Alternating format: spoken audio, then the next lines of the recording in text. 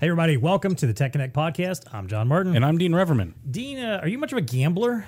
No, I'm not much of a gambler. No, I'm not really either. Like, I'll go to casinos, and if I do, I basically just play slots. Yeah, right? That's like it. Penny slots? Do they even have those anymore? I might do like a dollar or something sometimes, maybe a quarter. Big spender. But I'm very like conservative about how, like, I'll take in like, I don't know, like let's say 3 or 4 20s or something. Yeah. And if once I win on 120, I just print it out, stick it away. Like I always make sure. That's the way I almost always leave with a profit. Like in my mind, 100%. That's which I know is not the point. I'm of sorry, gambling. I don't leave with a profit. I walk in the door with $40. Within minutes, I don't have it anymore. Okay. And Well, I'm done. all right. Well, either way, I'm not a go out and bet big. Yeah. Now, what about sports betting? Do you do any sports betting at all? I haven't gotten into sports betting yet. Okay. Yeah, either. I haven't really. Now, to be fair, I do love playing fantasy sports. Yeah, which is sort do of that. Okay, similar. so yeah, I'm into that. Right. But that's its own different thing. And I feel like Yeah. you get a little more control over that at least. Yes. So, Yes. it's like stats and, like research. And I feel like I'm a little more in control of my destiny. It's like so. you got your team, right? Yeah, exactly. Well, okay, so the point of this, though, is we're here today to talk about the sports betting and gaming world. Yes. Because there's actually some opportunity out there 100% there for is. our resellers to, potentially get some technology in there and do a huge growing business. That's the continuously shocking growing. part to me that we'll get into here. Exactly. So today we have Elo's Jim Foster back with us. Yep, You may he's remember back. him from an episode about Industry 4.0. Right. But apparently gaming is his actual real sweet spot. So he's back to talk about that. We're going to talk about some of the trends that he's seeing out there right now, what's happening in the world of gaming and sports betting. Yep. We're going to talk about, how digital signage has an impact. Obviously, Elo is, that's digital signage is their play. Oh, yeah, big time. Where it fits into this and how you can potentially make some money off that. Lots of good stuff there, We'll talk actually. about the venues, what kind of displays, what kind of content you need for for these setups, as well as maybe some other aspects of entertainment where some digital signage could be a little leverage point for you to make some I money. like it. Good stuff. There you go. So always bet on black, and thank you for joining us today. As always, we have our value to the VAR and what's tech connected with us. It's time to plug in and get connected. Welcome to the Tech Connect podcast. It's time to get connected.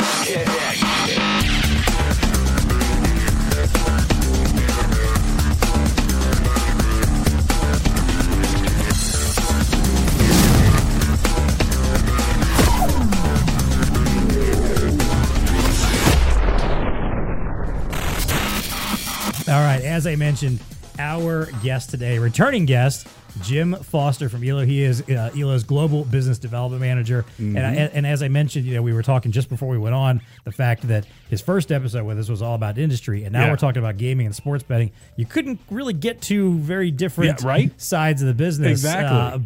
But I think that's awesome because I think it gives Jim an opportunity to kind of play around in two different spaces. If he gets bored with one or overwhelmed, he can go play in the other. So Jim, welcome back. And tell us a little bit more about like your history with, gaming and sports betting. It sounds like you've been in this for a little while.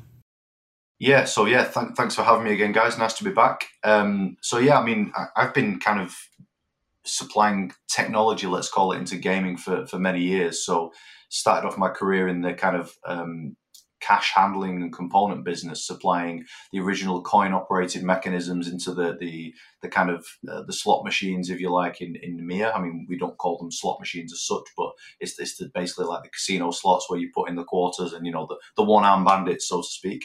So I was supplying those for a few years, and then moved into more like the bill validators and scanning the bill validators into the slot machines. So really, my experience with the gaming market until Elo really was more about the machine manufacturers, the casino slot OEMs, and obviously, I mean, it's pretty wide known that these big manufacturers, they also deal with lottery, with sports betting more recently, with the bingo in some countries as well. So there's a massive plethora of players in the market, and it's gaming's not for everybody. So it's quite dynamic, it's quite fast, it's a much faster sales cycle, for example, than you would say industrial or banking or some of these more conservative markets.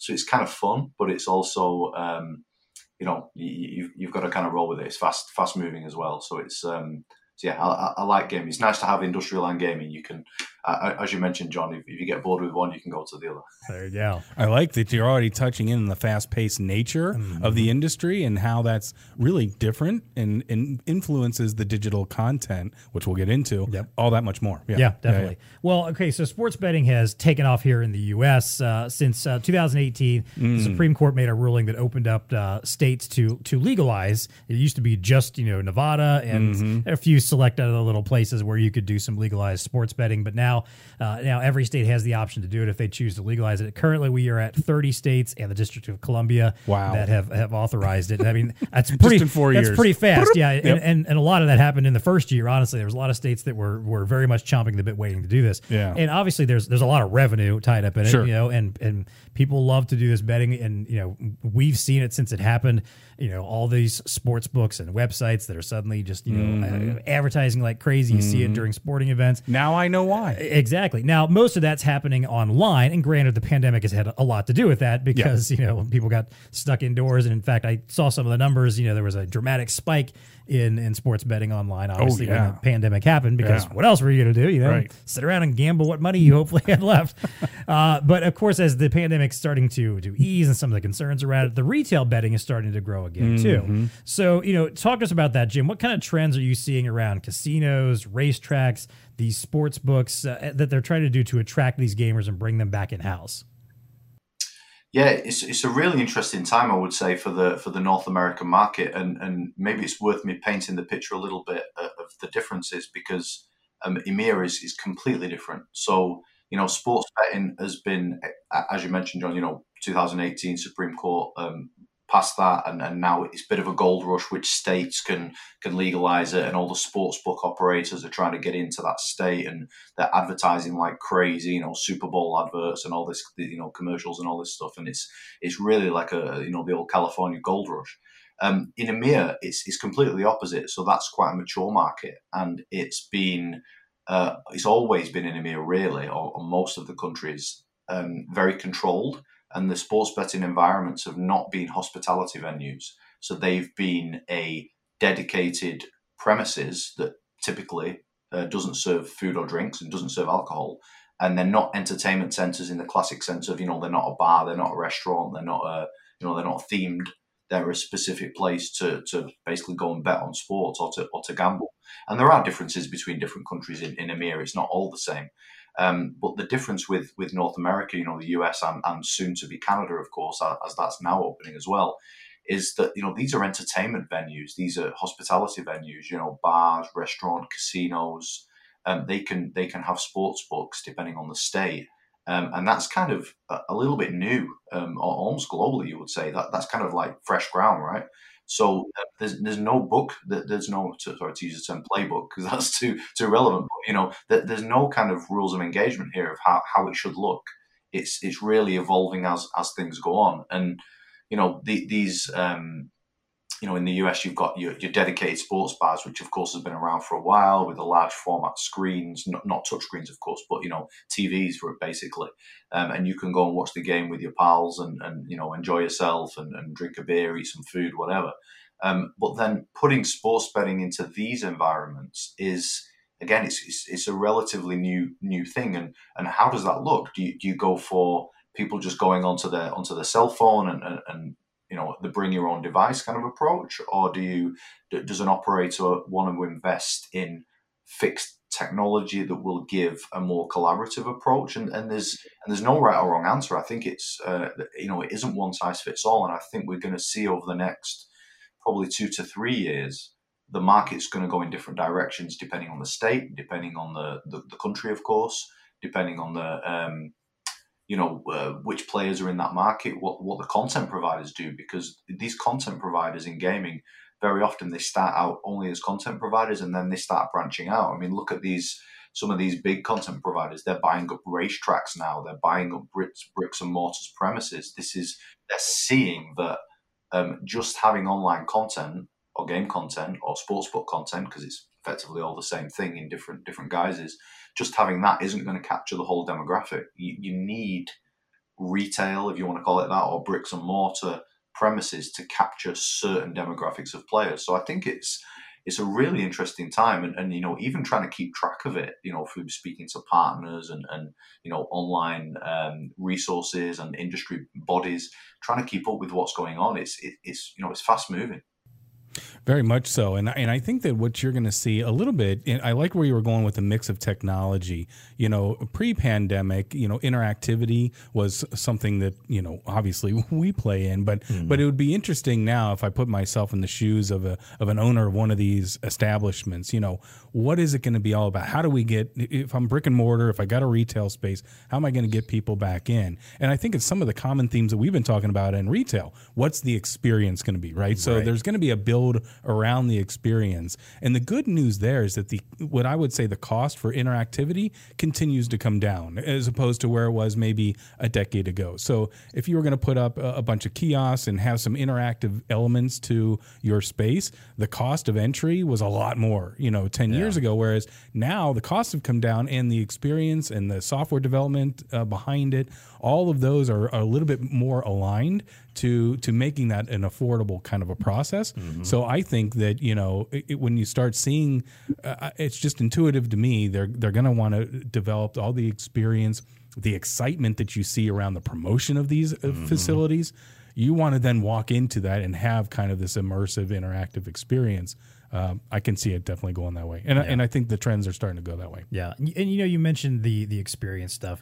We've spent the last couple years indoors, sitting on couches, learning that we could do all the stuff that we really wanted to do and from the comfort of our couch with a device or whatever in front of us.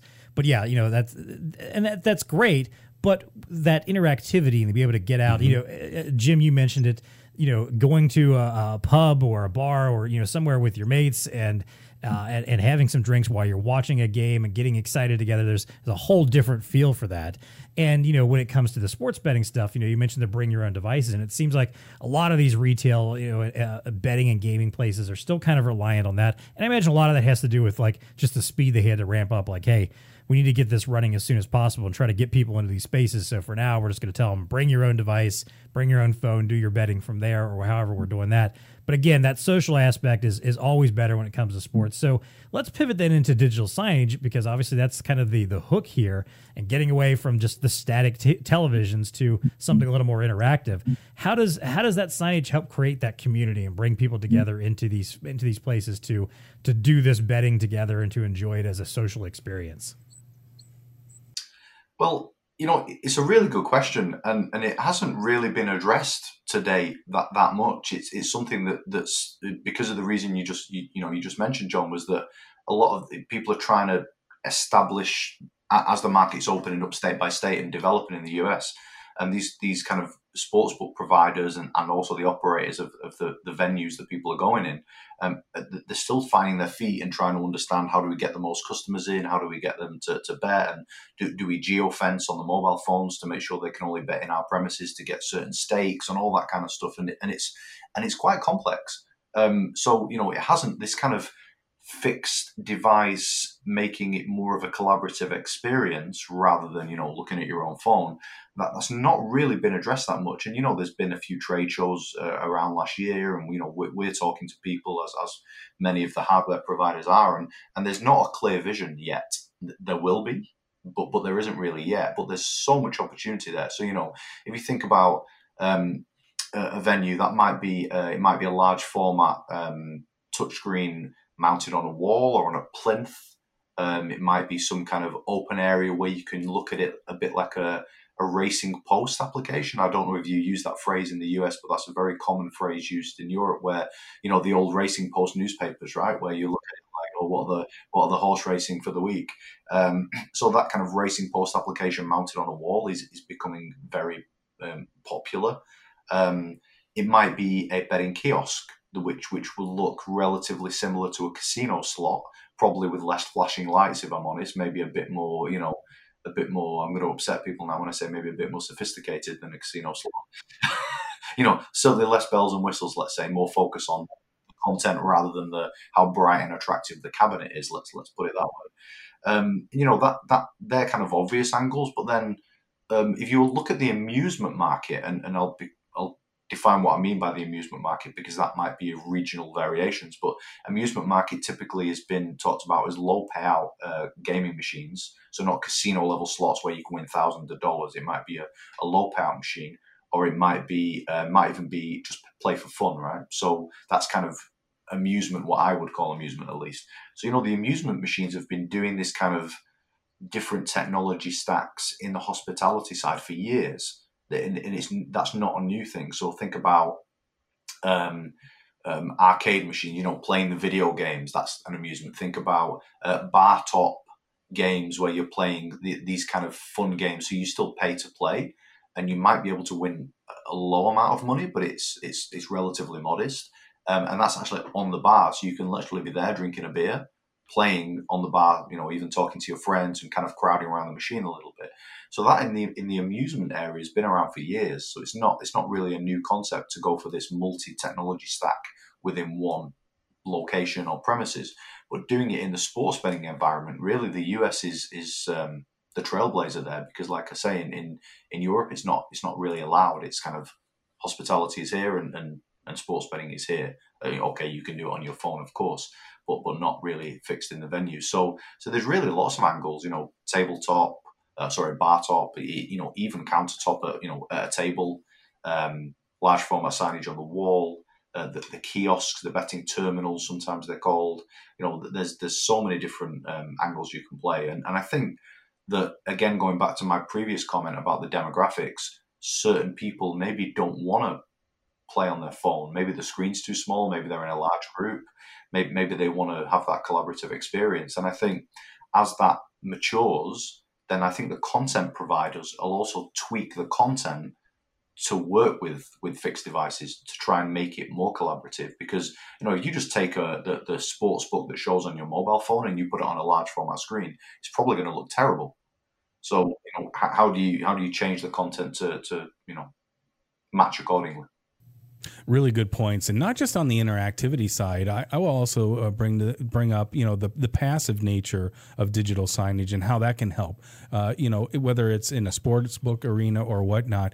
I know a lot of sophistication is going into the content because, again, I'm going to go back to that customer experience. And if there's one thing that casinos and those understand really well, it's the customer experience. They want it to be a great experience so that people will come back. You want people to be able to leave an environment, even though they may have lost the $40 that I spoke about. I still had a good time, kind of a thing. I feel like I was a part of something, some experience that was bigger, better than that. Right. And I think you don't mind losing that money when you had a good time. Exactly. And I think really, honestly, digital signage can play into that because it can play into the narrative of the overall environment that you're trying to create in these things. I mean, I think that it's quite obvious, especially in the sports betting arena. We all lived through watching sports by ourselves on the couch, and it's like, yay, and there's nobody else around to high five or whatnot. Whereas you want to be in that environment. Or you don't want to scare your dog. We lived through the Bengals going through the Super Bowl, and it's like people wanted to be at a bar or a casino or something so they could have at least somewhat of a shared experience. Right. When you lump on, the excitement of betting into that, it's no wonder that whatever the statistics are, that sports betting grew 30% in 18 months. Yeah, it makes a lot of sense because, it's kind of like the culmination of those two. So I think Jim's done a really good job of talking about the interactivity in the space, but also there's that passive appeal, that passive digital signage that we've learned in retail and in those other areas that can really draw into the overall experience. Yeah, really critical. Definitely. Yeah. Well, then let's get into the tech side of it here, then, Jim. And if you're talking to, so let's say one of our VARs is talking to one of their customers in hospitality, or maybe they are actually working with some of these gaming venues. And they're looking to up their game. They're like, okay, we know we need to do this. We've got a lot of passive signage at the moment, or we're doing a lot of BYOD stuff. We're not quite there yet, but we don't know where to start. What do you recommend by way of, what kind of signage, what kind of content, what levels of interactivity? What do you recommend as kind of like a good baseline to think about? Like, hey, here's a great place to get started to figure out how to kick this up a notch and make it a venue that genuinely is exciting and people want to go hang out in for hours at a time. Mm-hmm. Sure. Yeah. I mean, so though, that's the kind of question that we're having with our partner network and with their end user customers all the time, right? So it's a really good question, and I'm going to give you a little bit of a politician's answer here because it really depends.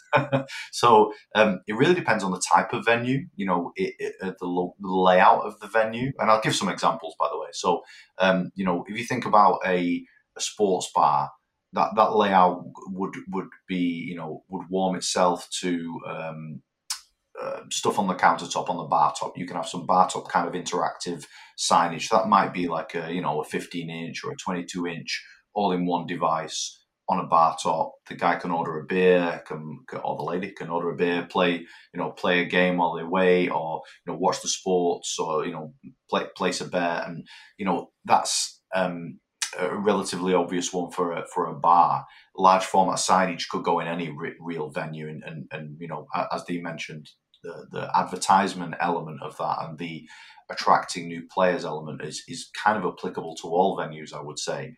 But then think about a restaurant, so your chicken wing place or your burger joint or whatever. If they want to have some kind of sports betting in there, then that's a different setup, because maybe they don't really have a big area where they can put large format displays, at least not touch displays. Of course, they're going to have the TVs above the bar or whatever.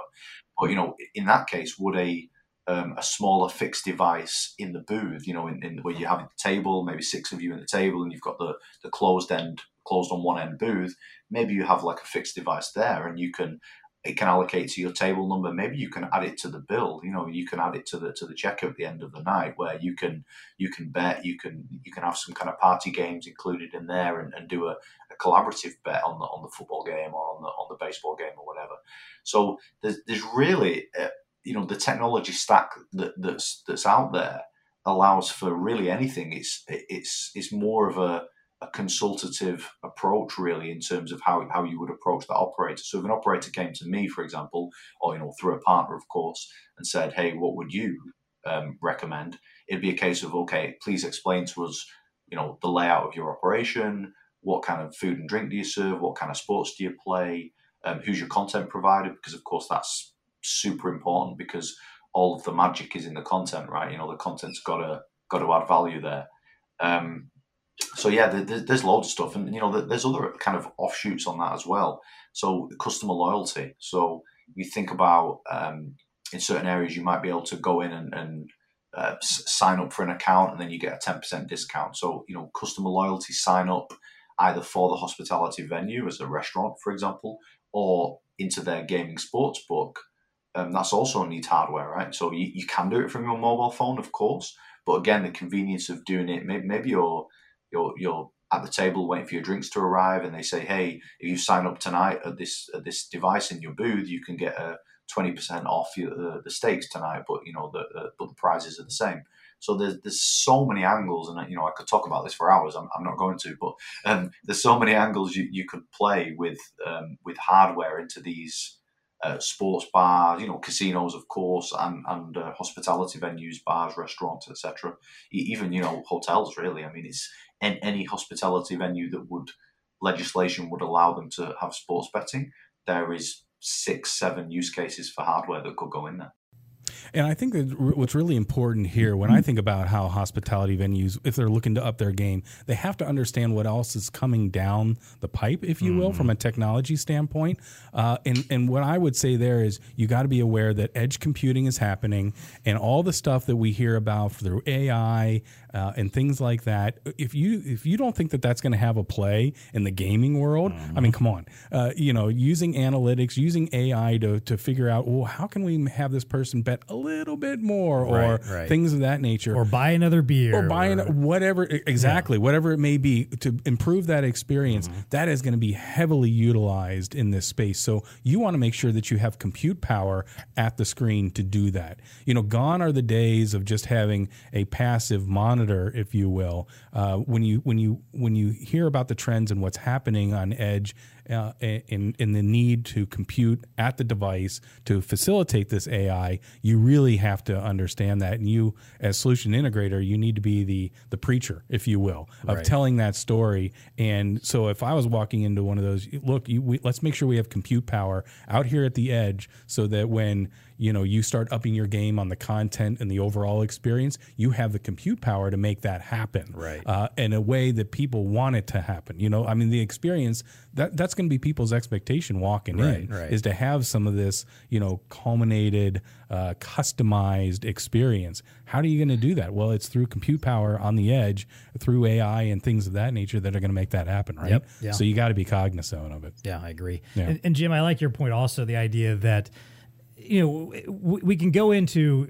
talking to a partner or talking to someone that you're trying to sell this to of sorts, and not treat it as, hey, I'm coming in here just to sell you on gaming stuff. Yeah. But understanding like there may be other opportunities there. And I mean, it's a sales 101 fundamental these days. Like, don't walk in assuming you're going to sell one solution and ignoring the possibility of selling others. Yeah, right. Exactly. And I think to your point, loyalty programs, parlor games, even just, it could entirely be to this facility or this, like say it's a restaurant or a sports bar or something that has never had pay at table options before. Right. Yep. And maybe now by introducing this, not only do you give these options for betting and gaming and whatever else, but now you've also introduced pay at table or order at table type options. So it's that kind of stuff where you can That's wrap exactly up what I'm talking a bigger about. Conversation. Absolutely. But you also need the compute power to make that happen, right? Exactly. I mean, Very if I'm much going to so. want to swap between applications and stuff like that, you got to have that around. So I think you're dead Exactly. right. So again, it's like you may go in there thinking like, hey, I know these folks are getting into the gaming and the sports betting world, and I'm going to talk to them about that. But don't shy away from the opportunity to potentially upsell a bunch of other things that could be useful to them, or to the random customer that comes in that has no interest in betting on a game and is not there for the sports, but it's just there for beer and wings or something. Right. Yeah. Well, Jim, do you have something else to add to that?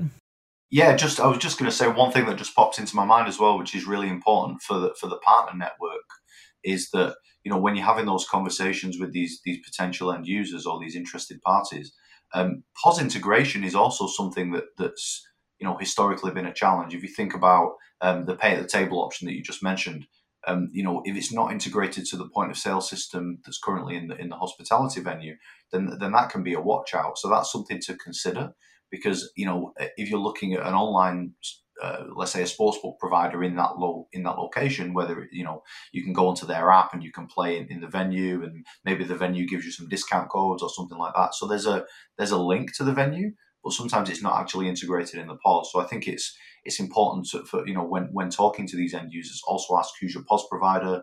Is that POS provider connected to your sportsbook provider? And often it is, very often I imagine, but sometimes it won't be. So, it's important not to try and shoehorn a solution in there. Maybe it's too early, maybe it's not the right thing. So I think there's, because it's early, because it's not a mature market, it means it's exciting, but it's also, we still have to feel our way through this, and there's many twists and turns to come.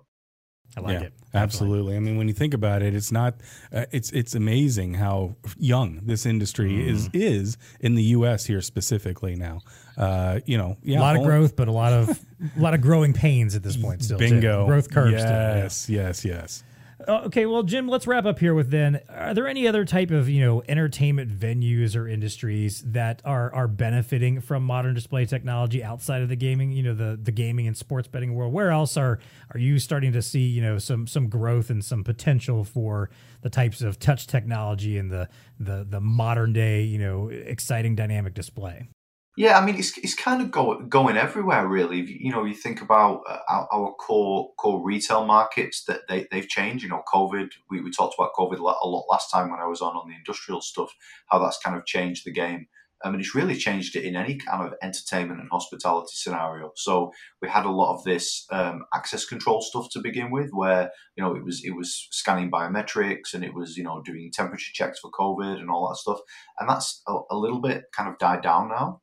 For obvious reasons, but that technology can be repurposed, and that was one of the things that was really quite exciting for the technology push. When there's always pros and cons when things change, right? But when we did a big technology push when this access control stuff came about, a lot of the people pushed back and said, yeah, but in 2 years maybe COVID doesn't exist, so this isn't, I'm not investing money now.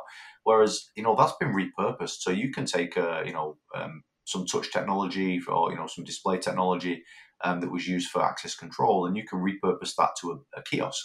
That might be a sports betting kiosk. That might be age verification in gaming. So age verification is obviously super important in the gaming environment, and it's important in hospitality as well. Different. In the US it's 21, right? But in Europe it's primarily 18 years old, and gambling and alcohol is typically in Europe 18. So you want to do age verification for that. So that's technology that got repurposed, and that was nice. It wasn't like a dead investment. It's something that you can keep repurposing and using. And then there's lots of other environments. Hospitality in terms of hotels, concierge systems. General, the coffee shop kind of psychology, ordering points there, self-service, it's really exploding everywhere. And of course, I would say that because that's what the technology that we sell, but it really is, it's whether it's, even the sports centers in Asia, you get them in Japan as well, where you've got like the esports areas, the pachinko parlors and all that element of gaming as well. That's really adopting technology for check-in, for player loyalty, it's just exploding everywhere. So, even movie theaters, classical theaters, everywhere where you've got a human interface, and I'm putting my industrial hat on again here, HMI. So wherever you've got a human interface, you can benefit from technology. If you're at a theme park, Disney World, you've got people are making lines, making queues to queue for a ride or whatever. You can put interactive technology there to advertise to them, to give discount codes for loyalty. They can sign up for something. They can play. Even the kids can play games. Even banking. In Europe you get a lot of like banks within grocery stores. I don't know if that's a thing in the US, but the kids are totally bored waiting for their parents to have an appointment with the bank manager, and they're playing Fruit Ninja on a large format TV. So they're everywhere. We're seeing it in some markets moving quicker than others, but this kind of interactive modern display, interactive touch tech is everywhere. Yeah. It's always amazing how much innovation we create just to either entertain ourselves or our kids for some reason. You know how hard it is to entertain a kid. Trust me, I know. Yeah, we know very well. I think Jim hit on it there. And when the note I had is that anywhere where there's interaction, you can gain efficiencies. Jim, I think you called it the human touch. Anytime there's human touch, you're going to see more and more of the use of display technology, interactive technology being utilized. Mm-hmm. You're seeing it, and I agree with you. I am at the altar that I think display technology and the use of interactive and passive display technology is just going to explode. It's just going to keep growing and growing and growing because of the fact that it can bring efficiencies into play. Like, for example, we started using interactive displays at auctions. Why? Because, it made the whole process much more efficient for somebody to be able to walk up to a kiosk and say, oh, here's the number of the thing that I was looking at, touch it, and they can say, oh, here it is, or here's a short video of what it was. We were doing stuff like that, and people are still doing stuff like that. So again, it's anywhere, and when you think about that, anywhere where there's a human interaction, where there could be a gain of efficiency, through the use of these technologies, there's a lot of industries that can benefit from the use of this technology. So from line queues to in-store to what you name it, they're out there, and they're going to be had. So having a good play and good partnerships along the way to facilitate that, going to be key. Yep, completely agree. All right. Well, hey, this has been a fantastic conversation. I'm sure Jim, as he mentioned, could easily go on for hours about the world of gaming and sports betting. So if you're looking for someone to talk to about tips, that, like how to, you thought it was that kind of show? Increase if I were to gamble, how am I going to increase my wallet? Well, maybe we can have that conversation offline. See if he's got any tips for you on. Well, your background was in the mechanics of the machines, right? No inside info. I've signed papers. Fair enough. All right. Well, hey, as always, we want to thank the sponsors of the podcast, of which Elo is one. So thank you so much for supporting us and lending us Jim today. Hey, as always, a reminder, if you want to reach out to us, first of all, if you like the show, if you're listening to an audio version of the podcast, if you're an Apple Podcast, leave us a 5-star rating review. If you're on Spotify, leave us a full rating there as well. If you're watching on YouTube, hit the like button for the episode. Smash that subscribe button to our channel. We're doing all kinds of fun stuff. We've got our unboxed videos now. Yeah, we got good stuff. Bon Appetit, a new season of Bon Appetit is start. Actually, today this episode is airing. We've got a new episode of Bon Appetit coming. So you don't want to miss out on all the cool stuff that we've got going on our YouTube channel. So make sure you're subscribed. And of course, as always, if you want to reach out to us, let us know how you feel about the podcast, have any questions, want to suggest some topics to us, you can always find us first on Twitter at TechConnectPod. You can also email us techconnect@bluestarinc.com. All right, let's wrap things up, first of all, with our value to the VAR. So, Jim, we've talked a lot about, obviously, where digital signage fits into the gaming industry. Let's talk about Elo in particular, though, and how are you helping VARs to equip their customers that are interested in getting in on this, either that are already in the gaming world or thinking about how do I bring that into my particular venue? How do you equip them with the best possible solutions? Yeah, great question. So it's really interesting. So if you go back, 10, 15 years or whatever, our kind of offering to the gaming world was via the slot machine manufacturers that I talked about earlier, right? So, it was a very much our open frame touch screens going into slot machine cabinets. That was our kind of gaming play.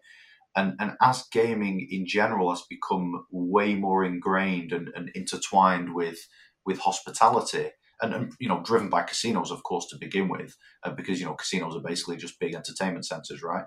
So as that all kind of intertwines, then it just makes it it gives us a stronger play, because now it's not just supplying touchscreens to the casino slot machine manufacturers. Now we've got opportunities for point of sale, we've got opportunities for digital signage, we've got opportunities for self-service kiosks. And all the stuff we've talked about today, I won't repeat. But the reason why we as Elo can add a lot of value in this case to the partner network is our breadth of portfolio is probably the first thing that pops into mind. So we've got devices from 5 inches up to 65 inches. We've got without compute. We've got with compute. That could be Android, could be Windows, could be Linux.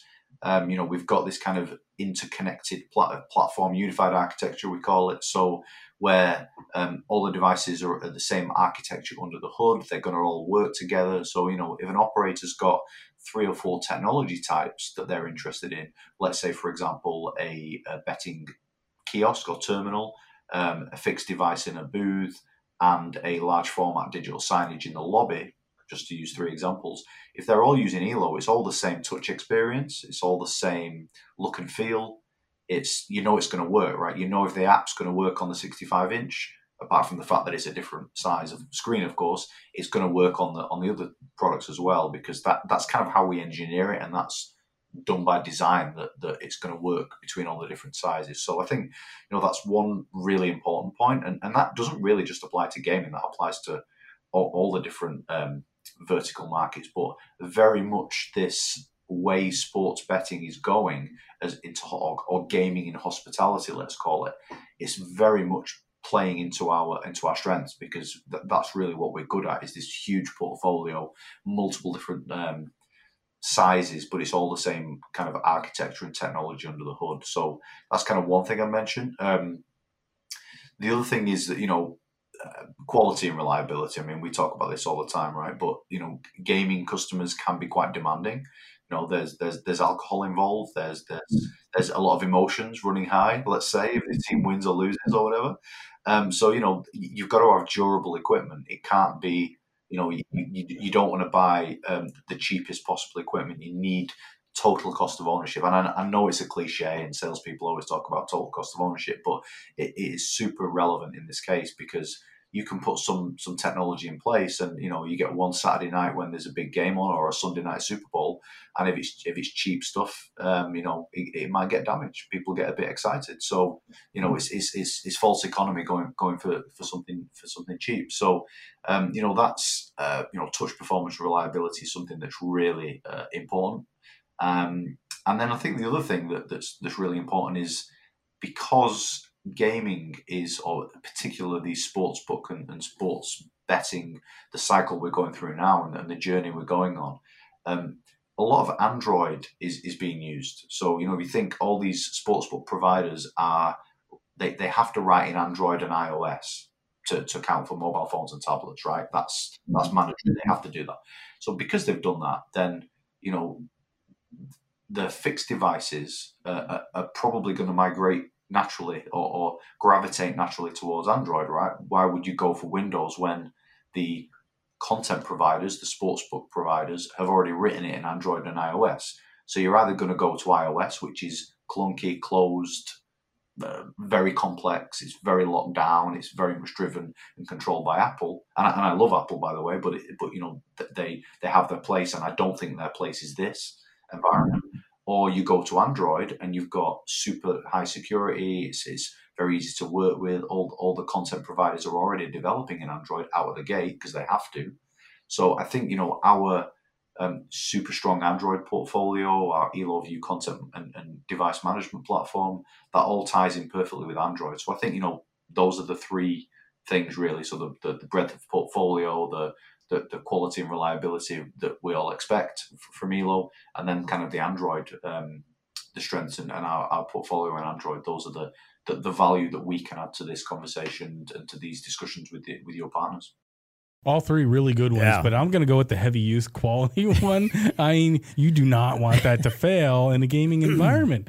Yes. When someone Hulk smashes on a monitor because they just blew 10 grand on a coin flip or something, Beer gets thrown around. Yeah, exactly. Yeah. You want some, it's one of those things I hadn't even the thought celebration, about, like, hey, I won $10,000. Yeah. It's like, hey, that's a very good point. Yeah. Oh man. You do not want flimsy, No, you don't. And I appreciate also the seamless experience, aspect there again, that idea of like whatever you experience, at the self kiosk when you walked in is the same as what's at your table and the same as everywhere else. Like, I mean, we talk about it all the time. Experience. Yeah, exactly. And the platform that Elo brings to the table is very unique there. It can really enable kind of that unique, seamless experience across the board. And I think it would be an easy sell then if you're trying to get somebody on board of, again, as you extend out into, okay, well, what do you need for point of sale, or what do you need for your servers to have a nice mobile computer for payments? Like here's the M60, stuff like that, where you can, bar top. You want to go bar top? Yeah, we got that. The stuff where you can easily, it's an easy upsell to be able to say, look, let's build this giant seamless experience amongst all the things that you're going to need to make this a premier venue. Yeah. So, Yep.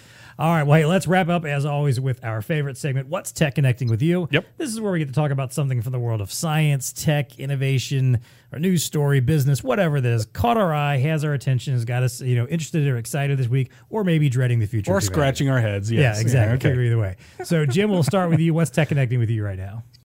I thought I spent a lot of time thinking about this one because I didn't know if I was going to think about something really kind of topical and quirky just to throw you guys off. But in the end, I've kind of gravitated to something that is something I'm personally involved in as well. So I think the EV market, the electric vehicle market is so interesting at the moment. And I've got an EV personally. It's a fully electric Volvo, and I love it. Apart from the fact that the range is terrible, I get like 220 miles out of a full charge, which is. It's okay in the UK where everything's close together, but if I lived in the States, then that's like going to the grocery store and back, right? Right. At least in Texas. Yeah, no doubt. Yeah, exactly. So I think it's really interesting how it's exploding in some areas and not others, and how it's all intertwined into kind of geopolitics in a weird way. Think about the rare earth metals that are needed to mine the batteries and all the stuff with China. Think about what's happening now at the moment in Ukraine and then the subsequent oil sanctions and stuff, how the oil price is going up and down. Is that driving people one way or another? The distances in the country. So as I mentioned, most of Western Europe at least is very, very packed tight, and you can see that in the adoption rates. Netherlands, for example, has the most EV chargers per capita anywhere on Earth. But if you put that much density into the US, there'd be millions of EV chargers. So the density is vastly different depending on the state. And then I was also looking into the different charging types, and we're looking into it, and there's like 8 or 9 different connector types. I don't think. Have we not learned our lesson from the lightning port? And, yes, exactly. Yep. Or the micro USB, the USB-C. I mean, it's a nightmare. Why don't we learn our lesson from 20 years ago with the phones and the tablets? And it's for me, it's cool and crazy and moving really quickly. I just think maybe it's moving a bit quicker than it should do, purely because the environmental concerns and for the right reasons, of course. But it's been really pushed as an environmental mandate, probably more in Europe than in the US, to be honest. But it's the infrastructure's not there yet. There aren't enough charging points. If everybody decided to do a business trip tomorrow with an EV, there wouldn't be enough points to people would be like stopping on the highway. That there isn't enough, right? So it's I find that really interesting and interesting to hear your guys' view on that in the US, because obviously the distances are much bigger, and I think it's much less attractive to have an EV. Yeah. Well, you've got one, so I you do. tell us your experience. I got a Model far, 3 Tesla, and I'm with you. I mean, I think I can get whatever. I could get 300 miles out of the charge, but to me, I haven't. So I still have an ICE, internal combustion engine. Right. I still have my good old SUV there. So that we take on longer trips. But the EV, I have found I can get around town, and 98% of what I need to do with that car is perfectly fine. Right. I charge it at home. I don't need the public kind of charging, but I agree with you, and you've already hit on all the points, Jim, that in order for EVs to get wide adaptation, you're going to need charging points at apartments, at places where people can't pull into their garage and charge overnight, workplaces, restaurants, all these things. So I think that you're going to see a significant ramping up of EV charging stations. In fact, Blue Star's got a whole initiative around that we'll be launching here very shortly around it, because there's the need there. The infrastructure has to catch up to the whole thing. But you touched on a lot of different things. It is interesting to watch the geopolitics, the materials that need to go into it. All of those things are very, very fascinated. But what I love about it is you're watching the market at play as well, right. And there's a lot of innovation happening. I was literally just reading an article today where a company in Detroit, battery manufactured a battery, replaced it on the Model S, and they were able to get 752 miles, going 55 miles an hour in one charge. Wow. So, I mean, that's the kind of innovation, right? That's not there to, all right, they just tackled it. Right, whatever that battery is, they retrofitted the Model S, and now they can go 750 miles on it. So that's coming, awesome. Right? But that's the market is kind of demanding that innovation to happen. Yeah. And that's the kind of cool stuff that's happening. So, maybe, your fear there, Jim, is going to be mitigated by the fact that, the next iteration of cars can get a lot more mileage out of their charge. Anyway, it is fascinating to try to keep up on it. Oh my gosh. Yeah. I fully expect my next vehicle to be an EV, at least a hybrid. Yeah. But if not an EV, but to Jim's point though, I had not thought about the fact that we might have different connectors, that is bull. That's just again. Yeah. Well, Elon's got his connector. Did we not Volvo's learn the lesson? Yeah. I don't want to be on 10% charge and roll up somewhere and be like, all right, I'm ready to charge. Like, oh no, I'm sorry. You needed the lightning cable. You needed it's already bad enough. The Ford lightning cable in order to connect this one. Yeah. Like, seriously, come on. Well, we even had precedent before then because we've got different outlets than they do in EMEA. Yeah, so it's exactly. That's right. Couldn't we have, yes, we just some need lessons one we just standard. don't ever seem to learn. Like someone's trying to create a standard so that like everybody creates different standards, and it's just a bunch of garbage. So. All right, man. Dean, what's tech connecting with you right now? Have you heard of Frosties? From Wendy's? NFTs. Oh, okay, not those. I'm going to go, I know we've been on social and haven't responded to Cordy because I guess there was an NFT conversation going on there. Yeah. He wants us to explain NFTs to him. It is not explainable. Yeah. Nobody can explain it just yet. I'm sorry, Cordy. I'm not there yet, but I keep diving into it. So So Frosties is the latest NFT art scam that happened. So not only is NFTs a thing, but now there's of course someone's already figured out how to scam. There's scamming going on in there. So the Frosties were these little, little whatever characters that people were starting to buy into. They were supposed to be the next rage. Right. And this, by the way, this just happened a couple months ago. So the next rage of things, and the people that built it, basically they did what they call a rug pull. They built up the community, started taking in funds, crypto funds, to fund these. You could buy your Frosty. You didn't have it just yet, but you could buy into it. And then they shell gamed the money, through different digital wallets, and took off with $1.2 million, and nobody got anything. So you got a bunch of 20-year-olds that invested anywhere from, a couple hundred to a few $1,000 going, right. Oh, well, that's what happens in this world. And it's like, okay, so this is where I have a little bit of a hard time having any kind of sympathy, But I got no sympathy at all, none at all. But when you hear about people, NFTs are going to take over the world, or crypto is going to take over the world, dude, we got some issues. Some things need to be kind of panned out, and it's not; these aren't little numbers. Let's see here. Crypto fraud, 40% of crypto scans, it cost crypto about $2.8 billion in fraudulent activities, like the one I just described in NFT, that's happening out there. It's like, dude, that's a real number. I don't know. So as we get our head around what the heck is an NFT and how does it relate to our world, just know that there's already art scams going on out there. Yep. So if you dip your toe by buying one of these little Frosties, well, first off, don't buy a Frosty because it's already a scam. But if you start getting into it, you got to, it's like, it's beyond my recognition, right? Right? Yeah. I'm fine with I'll let other people. You got a bunch of 20-year-olds. This is one of those times I don't feel the need to be the first adopter. Like I don't. When you all get it figured out, I got let someone else figure it out. And when you can give me a practical, important reason why I need to own or buy an NFT and how it's going to benefit my life, not just because I'm showing off, then fine, sure, I'll consider it. But I'll let it be. I'll let it be someone else's game until then. So you got scamming. Yeah. So what's tech connecting with you? Well, Jim, what about you? Are you doing the NFT thing at all? No, I was just going to say, when you said Frosties, Dean, I thought you meant like Tony the Tiger Frosties. Yeah, see? See, I thought of Wendy's ice cream. He thought of cereal. It's like, exactly. Yeah. See, that's how old we are. Yeah, no doubt. Yeah. All right, so Tech Connecting with me is, this one's kind of an ironic article. Amazon shuttering its physical bookstores and 4-star shops. So the company that basically put physical bookstores essentially out of business. Yes. And bankrupted the most of that industry.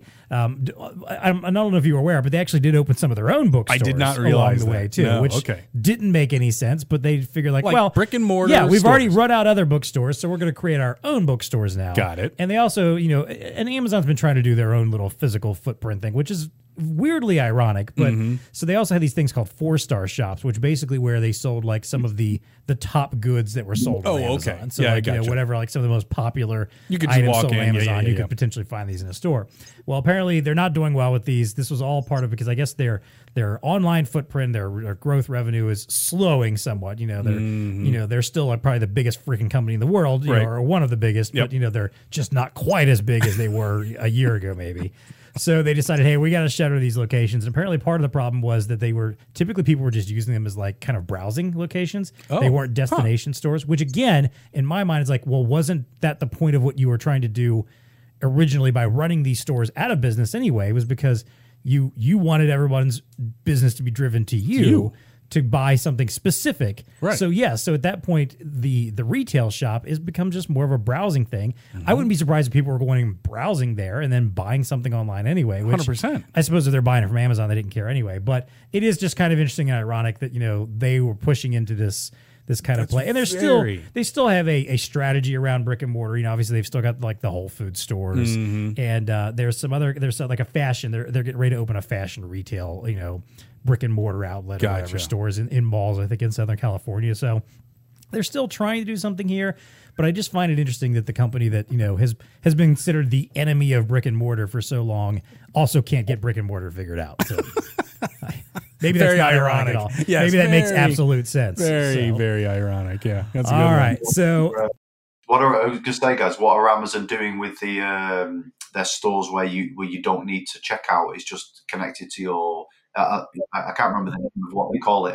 Seamless. Yeah. I can't remember the name of it. Yeah. Are they still going now, or? Yeah, the Amazon Go stores. Amazon Those Go. are still, I guess, fairly popular and working well. Again, they're not. We don't have anything like that No. around here at all. I think it's mostly like a California, New York type thing. Yeah. I will say though, if anyone is interested, there Saturday Night Live had an awesome skit. I think it was either last week or the weekend before about the Amazon Go shop. Oh, did they really? That was I highly recommend. If I can find the link, I'll throw it in the show notes. Okay. It's a perfect encapsulation of the types of people that can walk into that kind of store and feel comfortable just sticking something in their bag and walking out, and the folks that may not feel as comfortable about that. So there's a very funny skit. I do recommend checking it out. So, all right. Well, hey, that does it for us today. Jim Foster, thank you so much for joining us again. We appreciate having you back. Thank you, guys. It's a pleasure as always. And until next time, maybe stick to cereal and ice cream for your Frosties. Yes. Not some Not NFTs. random piece of art that doesn't technically actually exist. And you can get scammed on. Yeah, and you can get scammed on. And as always, please stay connected.